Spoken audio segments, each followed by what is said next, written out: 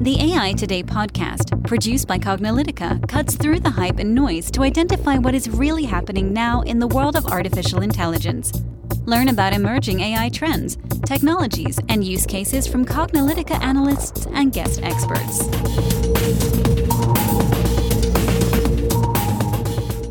Hello, and welcome to the AI Today podcast. I'm your host, Kathleen Walsh.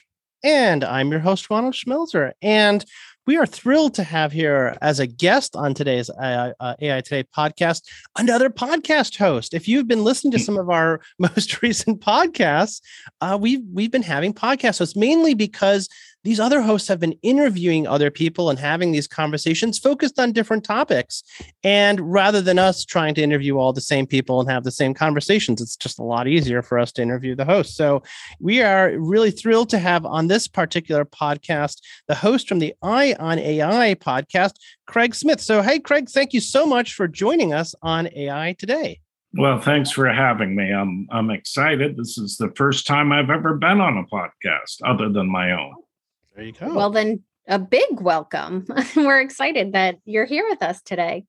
We'd like to start by having you introduce yourself to our listeners, tell them a little bit about your background and why you started the Eye on AI podcast. Sure. So I'm a lifelong journalist. I spent my career as a foreign correspondent first for the Wall Street Journal and then for the New York Times. In Europe and Asia, and in Asia, primarily China.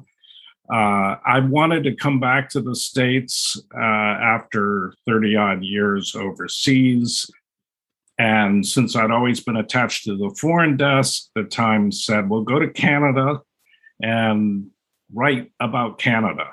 And then I was in Canada writing a story on how Toronto, or the Toronto-Waterloo corridor, had become such a tech powerhouse.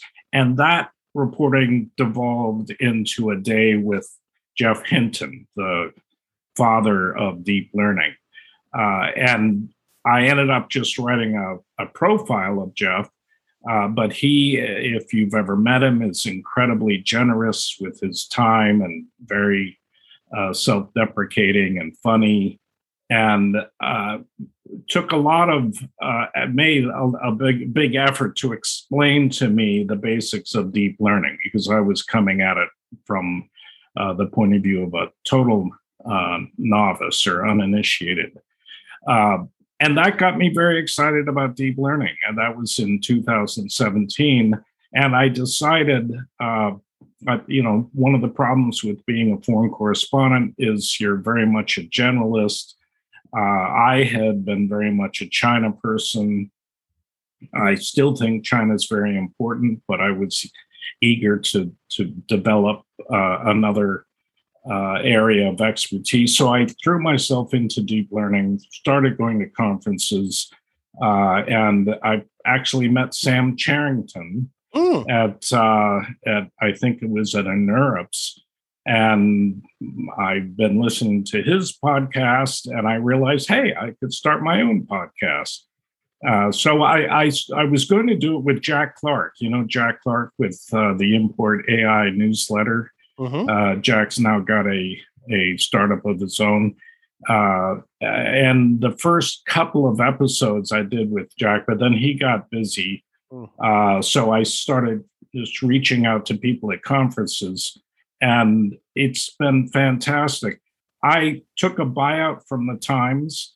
And one of the things that the podcast does for me is it allows me to sit down with people and have deep conversations without them expecting me to write a story for them in the Times, which that's always made me uncomfortable. Interviewing people and then never using the material. So I love the podcast for that reason. And the Times affiliation, I still write for the Times, and a lot of the material in the podcast finds its way into articles that I do for the Times. So the Times affiliation has certainly helped open doors. And as you noted, I've had some fantastic guests, Jeff Hinton, Yann LeCun, Yoshua Bengio, Rich Sutton, Pedro Domingos, who's a little controversial these days. I haven't managed to get Andrew Ng, and I haven't managed to get Jeff Dean. There are two, if Andrew or Jeff, if you hear this podcast, there are two guys that I've been chasing. And Elon Musk. I want to interview Elon Musk. There you go. Goals. Yeah. But it's been fantastic. Yeah. I think we're in a line.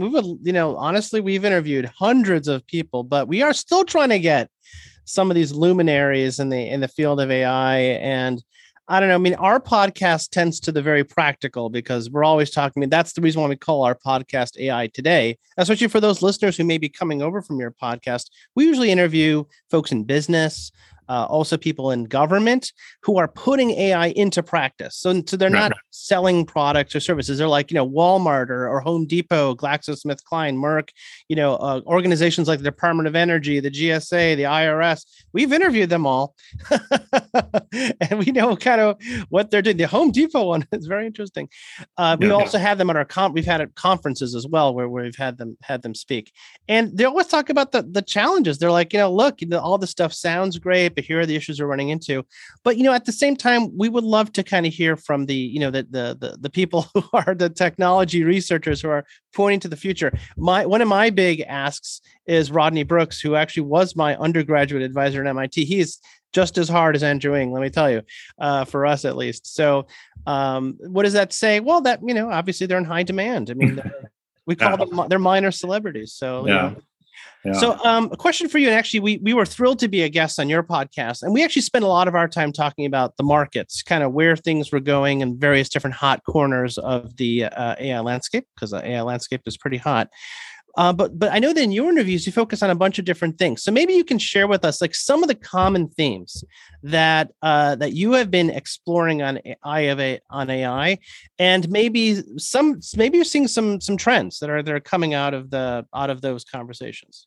Yeah, I kind of cherry pick guests depending on who I have access to and things that I'm interested in.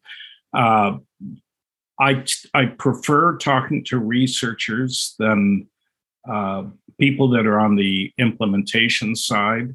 I also have spent a lot of time on national security uses of AI. But generally, the thing that I'm interested in, and we talked about it on your podcast, we talked about it on my podcast, is the development of unsupervised learning methods. And this is really what, Rich Sutton,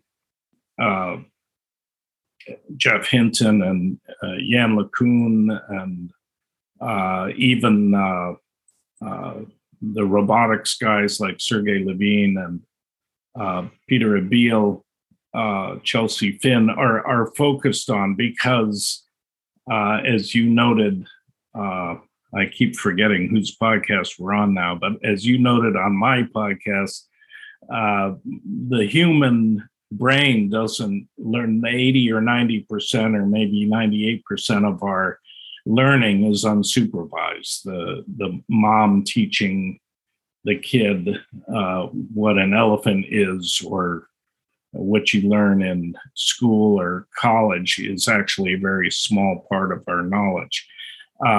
So I'm interested in that. Yann LeCun is doing some fantastic work on what he calls semi-supervised learning. I'm sure you've seen his tagline, the revolution will not be supervised. Yes. If you can get to that point, then he has the metaphor or the analogy of Black Forest cake, where the cake will be unsupervised learning, the frosting will be supervised learning, and the cherry will be reinforcement learning. And I know the reinforcement learning guys kind of bristle at that. But I think that's about right. And if we can get unsupervised learning methods to work, I think the applications are going to be much broader than they are with supervised learning. So that's very interesting to me. And with that comes the increasing generalization of algorithms or AI systems. On my podcast, we talked briefly about whether AI is ever going to get to the point, or AI systems, of reasoning. And I'm not a believer in the imminent advent of AGI, or artificial general intelligence. But I think there is a level that is close to reasoning that could be attained, and that in some senses already has been attained, that is within reach. I'm thinking about the AlphaGo move. I can't remember which move it was in the match against Lee Sedol. Yeah, the God move, or whatever they called it. Yeah. I mean, you can get into semantics about what does reasoning mean, but clearly the AI system was reasoning at that point at some level. So those are the things that interest me and that I keep hearing about. Then there's kind of the development of AI in the economy, and how AI is developing among our strategic adversaries that interests me. I just had Kai-Fu Lee on the podcast, and he's been very vocal about China's advance in the application of AI. He calls it the age of implementation, and whereas the U.S. has dominated in discovery, he believes China will dominate in implementation, simply because of the volume of data, the more relaxed views toward data privacy, and the government support, both in policy and financially. So those are some of the themes that keep coming up and that I'm interested in. Yeah, and that's a great segue to my next question, because I know that you have also spent time with the folks from the National Security Commission on AI, NSCAI. And maybe for our listeners that aren't familiar with the NSCAI, can you explain, at a very high level, what they are, what they did, the most recent report that they published? And I know that you were able to interview many of the commissioners from the NSCAI on your podcast. And you also bring a really unique background with your focus on and deep understanding of China. So maybe could you share with us, what the NSCAI is at a high level, talk about some of the key takeaways from the report and key takeaways from your interviews with the various commissioners? Yeah. So, and it's related to what I was just talking about, to AlphaGo and Lee Sedol. And so I'll kind of lay out the chronology. A lot of people don't think of it in those terms, but Geoff Hinton validated deep learning in, I think it was 2012 with AlexNet. That woke everybody up. Through Microsoft Research, which had an outpost in China, that technology was very quickly transmitted to China, and some of those people left to go to Baidu, and Baidu immediately saw the promise. So there was very quickly a pretty much parity in the research between China and the US. Then DeepMind built AlphaGo and beat the reigning Go champion in Korea, Lee Sedol. I think that was in 2017. I might be wrong. It may have been 2016. A little bit earlier. Mm-hmm. Yeah, okay, in 2016.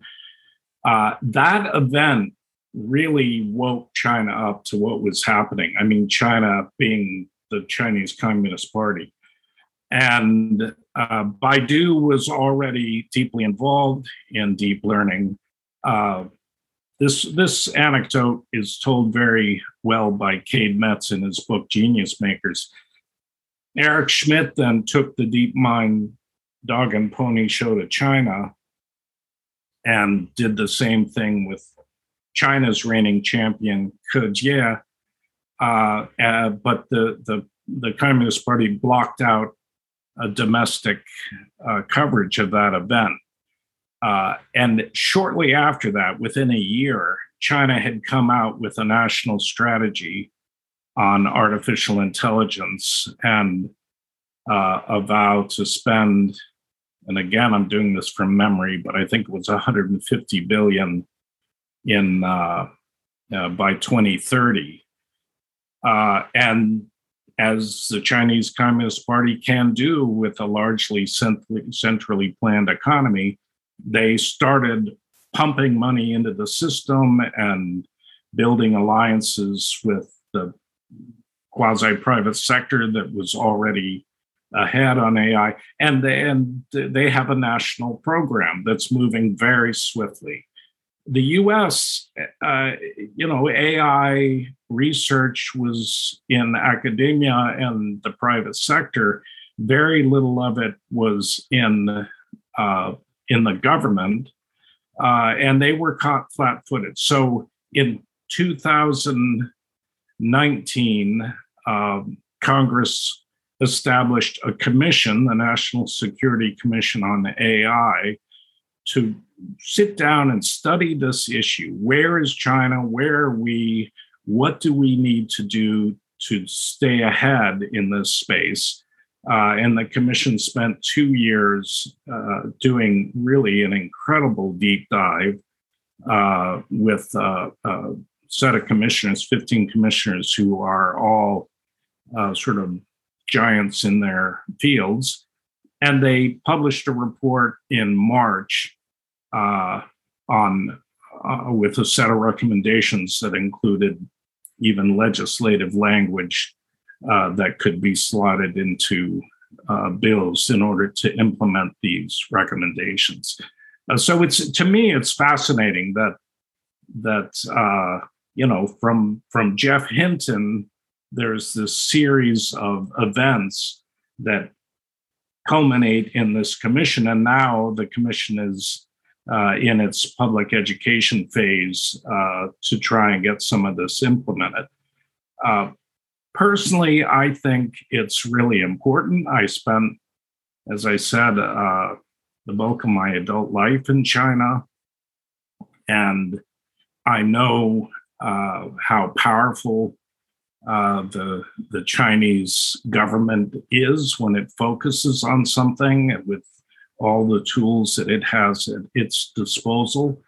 And the U.S. is hobbled by the gap that exists, that's really existed since the Vietnam War, between the public or the private sector and the national security establishment.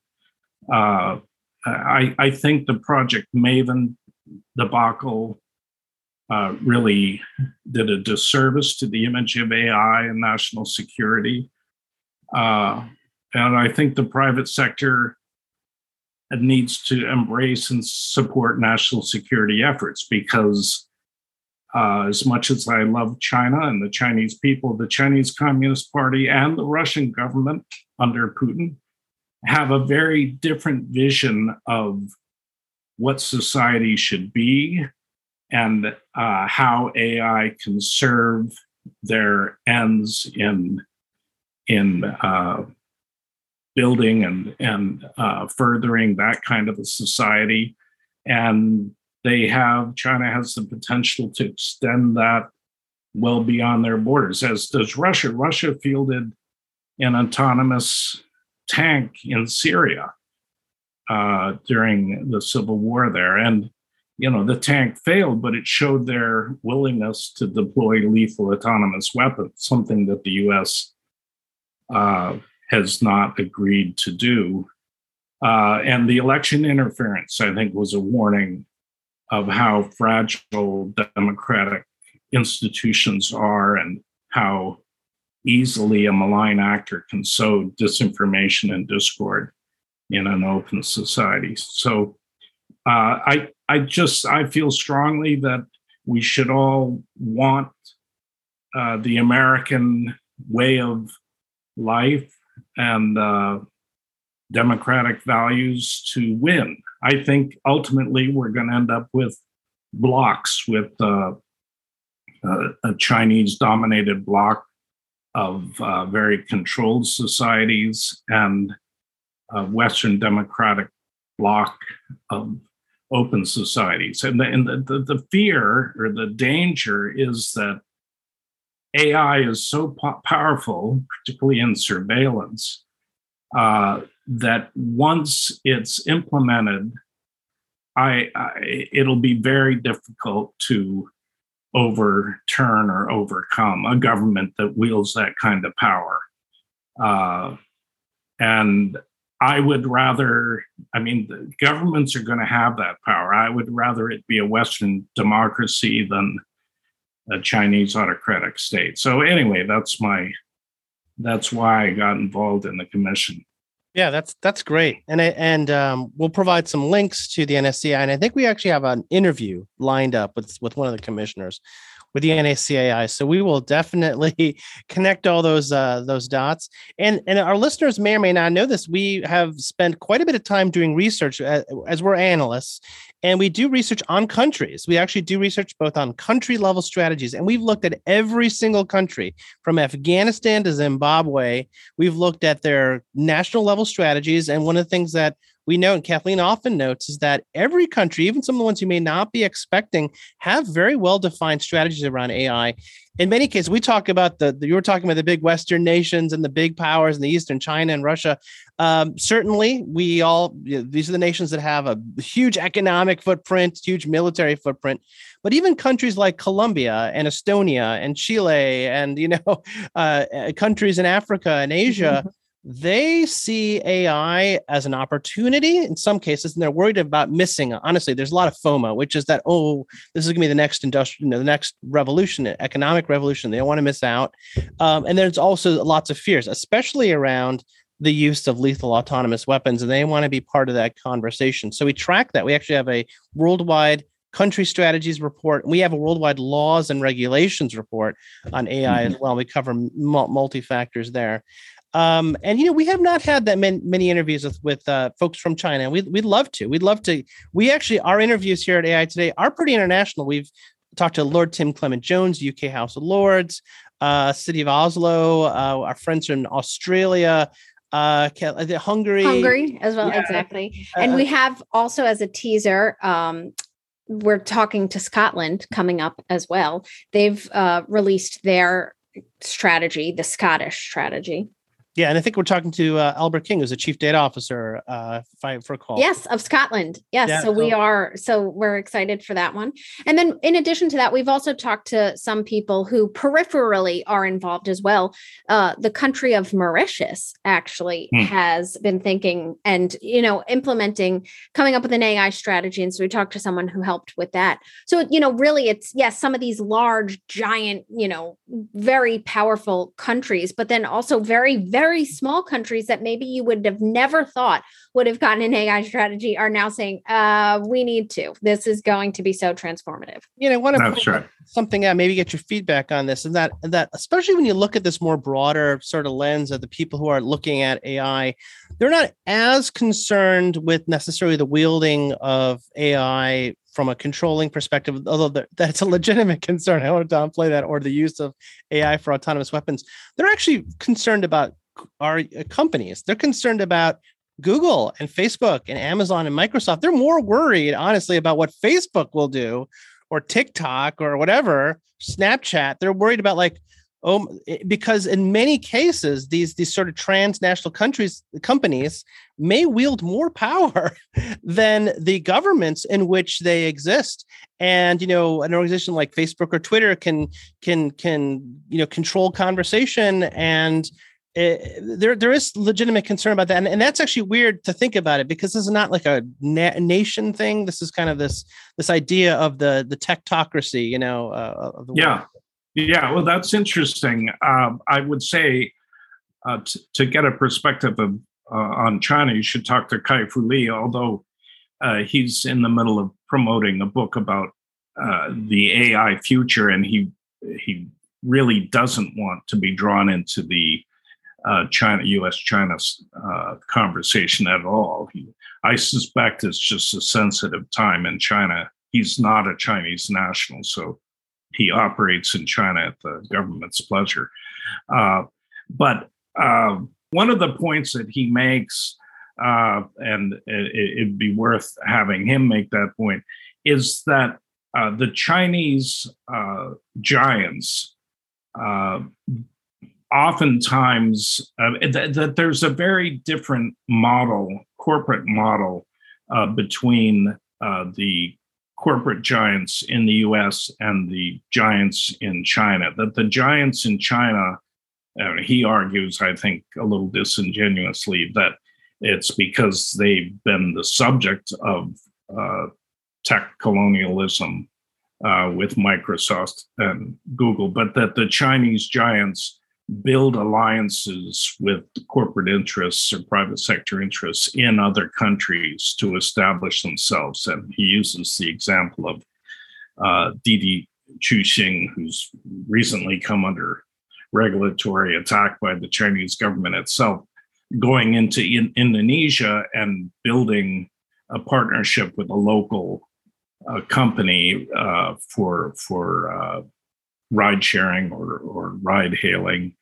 and that they've thrived. Whereas Uber's model is to come in as Uber and dominate the local economy, and there's or the local market. So there is a lot of fear about Google and Facebook in some of these countries, and it's interesting whether or not it's entirely true that a lot of Chinese companies play a different game. I mean, even ByteDance operates differently in the US than it does in China through a US subsidiary.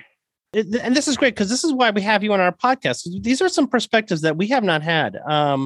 And I think just maybe just the way the sort of focus of our podcasts are different. I think that's why we're thrilled to have this insight. And maybe we should reach out and we should have some of these guests as well. And we probably will.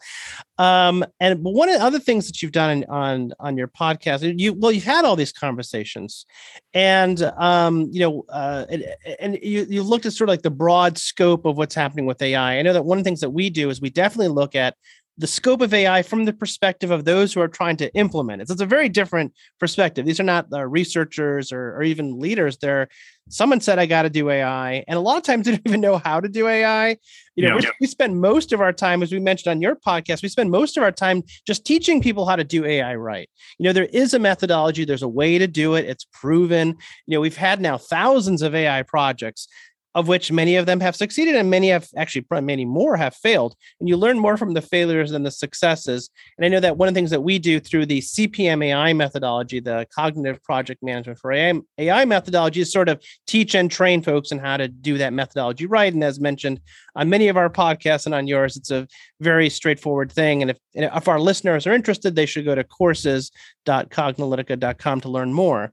But the reason why I bring that up is because one of the surprises that we have had in our podcast is when we talk to chief data officers and heads of AI from major pharmaceutical companies and retail, is that a lot of them are really running things surprisingly ad hoc or sort of without sort of any sort of process. And we're like, ooh, this is kind of scary. This was not, we thought we were going to ask you this question, be like, oh yeah, we have like a method and a practice and a process and we do this and we've been testing it out. No, they're like, now we're still kind of winging it, a lot of them. And that was a big surprise for us. In your podcast, what have you sort of heard that's like, that was not what you were expecting? What are some of the surprises or maybe some surprise insights, things that you've heard in your podcast that may be worth sharing with our listeners? Yeah, well, that's interesting. And along those lines, what surprised me, again, coming into AI just in the last few years and learning it as I talk to people, is how brittle AI systems or models are and how narrow they are. And I'm part of the media, but the public perception from the media is that AI is incredibly powerful and can do all these amazing things, but the complexity and difficulty of going from basically a toy model in a research institution to a commercial application in production is huge. And I'm also amazed that companies are undertaking that transition without all of the and we talked on my podcast about ML ops, about all of the stuff that has to happen around the model in order for it to be robust and persistent or consistent. I'm talking to, there's a lot of talk about robotics. I know that you guys are interested in robotics, but I've had a lot of the leading AI roboticists on the podcast, partly because in the popular mind, in my mind too, when you think of AI, you think of robotics. I mean, every other article I see on AI has an illustration of a robot touching something. But as you guys know, robotics is one thing, AI is another, and marrying the two is not trivial. So I spent time at the Berkeley AI robotics lab, and getting a robot to pick up an object from a bin and drop it in a box, which is the state of really the state of AI robotics in industry today is picking, is incredibly difficult.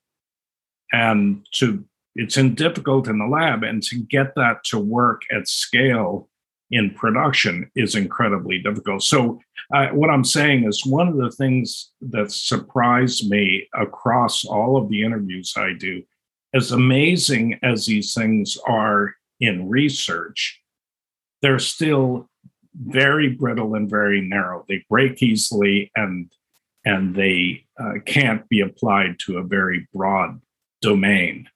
And I don't think the public understands that. So that tempers my enthusiasm for what the future holds in AI. I think it's going to be a much longer road than people anticipate. I mean, autonomous vehicles is a good example. When I first started paying attention, I was telling my mother-in-law, we're all going to be like summoning a robo-taxi on our phones in 5 years. You won't even need to own a car.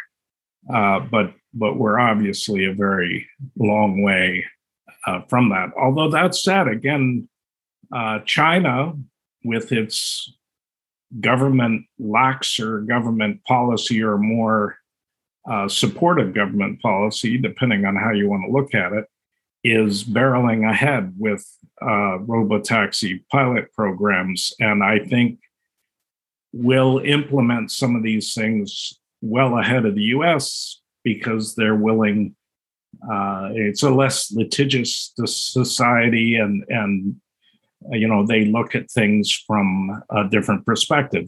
If it's good for the masses, they're willing to sacrifice a few individuals, whereas the U.S., the rights of the individual are paramount. Yeah, that's really great. That was a lot to digest in that answer. I loved it. Yeah. And for our listeners, we have been interviewing other hosts because we're able to bring, you can bring such great perspectives because you've talked to a wide range of people, and you also bring a unique background as a journalist as well. So you can kind of, cut through the hype of what people are saying to get down to the real, meat of what's going on. And in our podcast swap with the AI with AI folks, we also talked about robotics and how that can be incredibly difficult, and autonomy as well. We talk about AI and the 7 patterns of AI. And one of those patterns is autonomous systems. And you don't go from level 0, which is no autonomy. So thinking about, a human fully driving a car, to level 5, where the car is fully driving itself. You don't jump from 0 to level 5. There's steps along the way. And so, when you're trying to build that system, you have to think about that. And you're right. Some of these problems are incredibly difficult. And sometimes the media or people in general, people can make these assumptions. Companies don't always help with, clarifying this. There's a lot of marketing spin that goes on. Yeah. And so, people just say, okay, well, you can do it in this application, so can't you do it in this? Because if you're not into robotics, you don't think, because for humans, it's not really hard to pick up different objects that have different, shapes and sizes and softness versus hardness. But for robots and for picker robots, that's incredibly difficult. So I did like how you pointed that out. And to solve that problem is not trivial. So when we do solve that problem, it's incredible. It's not just a trivial thing that you think about. A little 3-year-old can go and pick up, a block versus a ball versus whatever. Yeah. Yeah. So those were some really great insights. And this has been an incredible podcast. So we thank you so much for joining us today. And with all of our interviews, we like to end with the same question because we get such a wide variety of responses, no matter how many times I ask it, which is why we love to ask this question. As a final note, what do you believe the future of AI is in general and its application to organizations and beyond?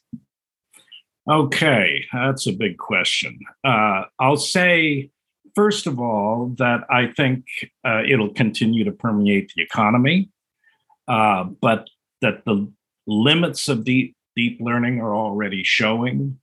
I do not believe in AGI or artificial general intelligence the way that most people understand it, or human level intelligence in machines.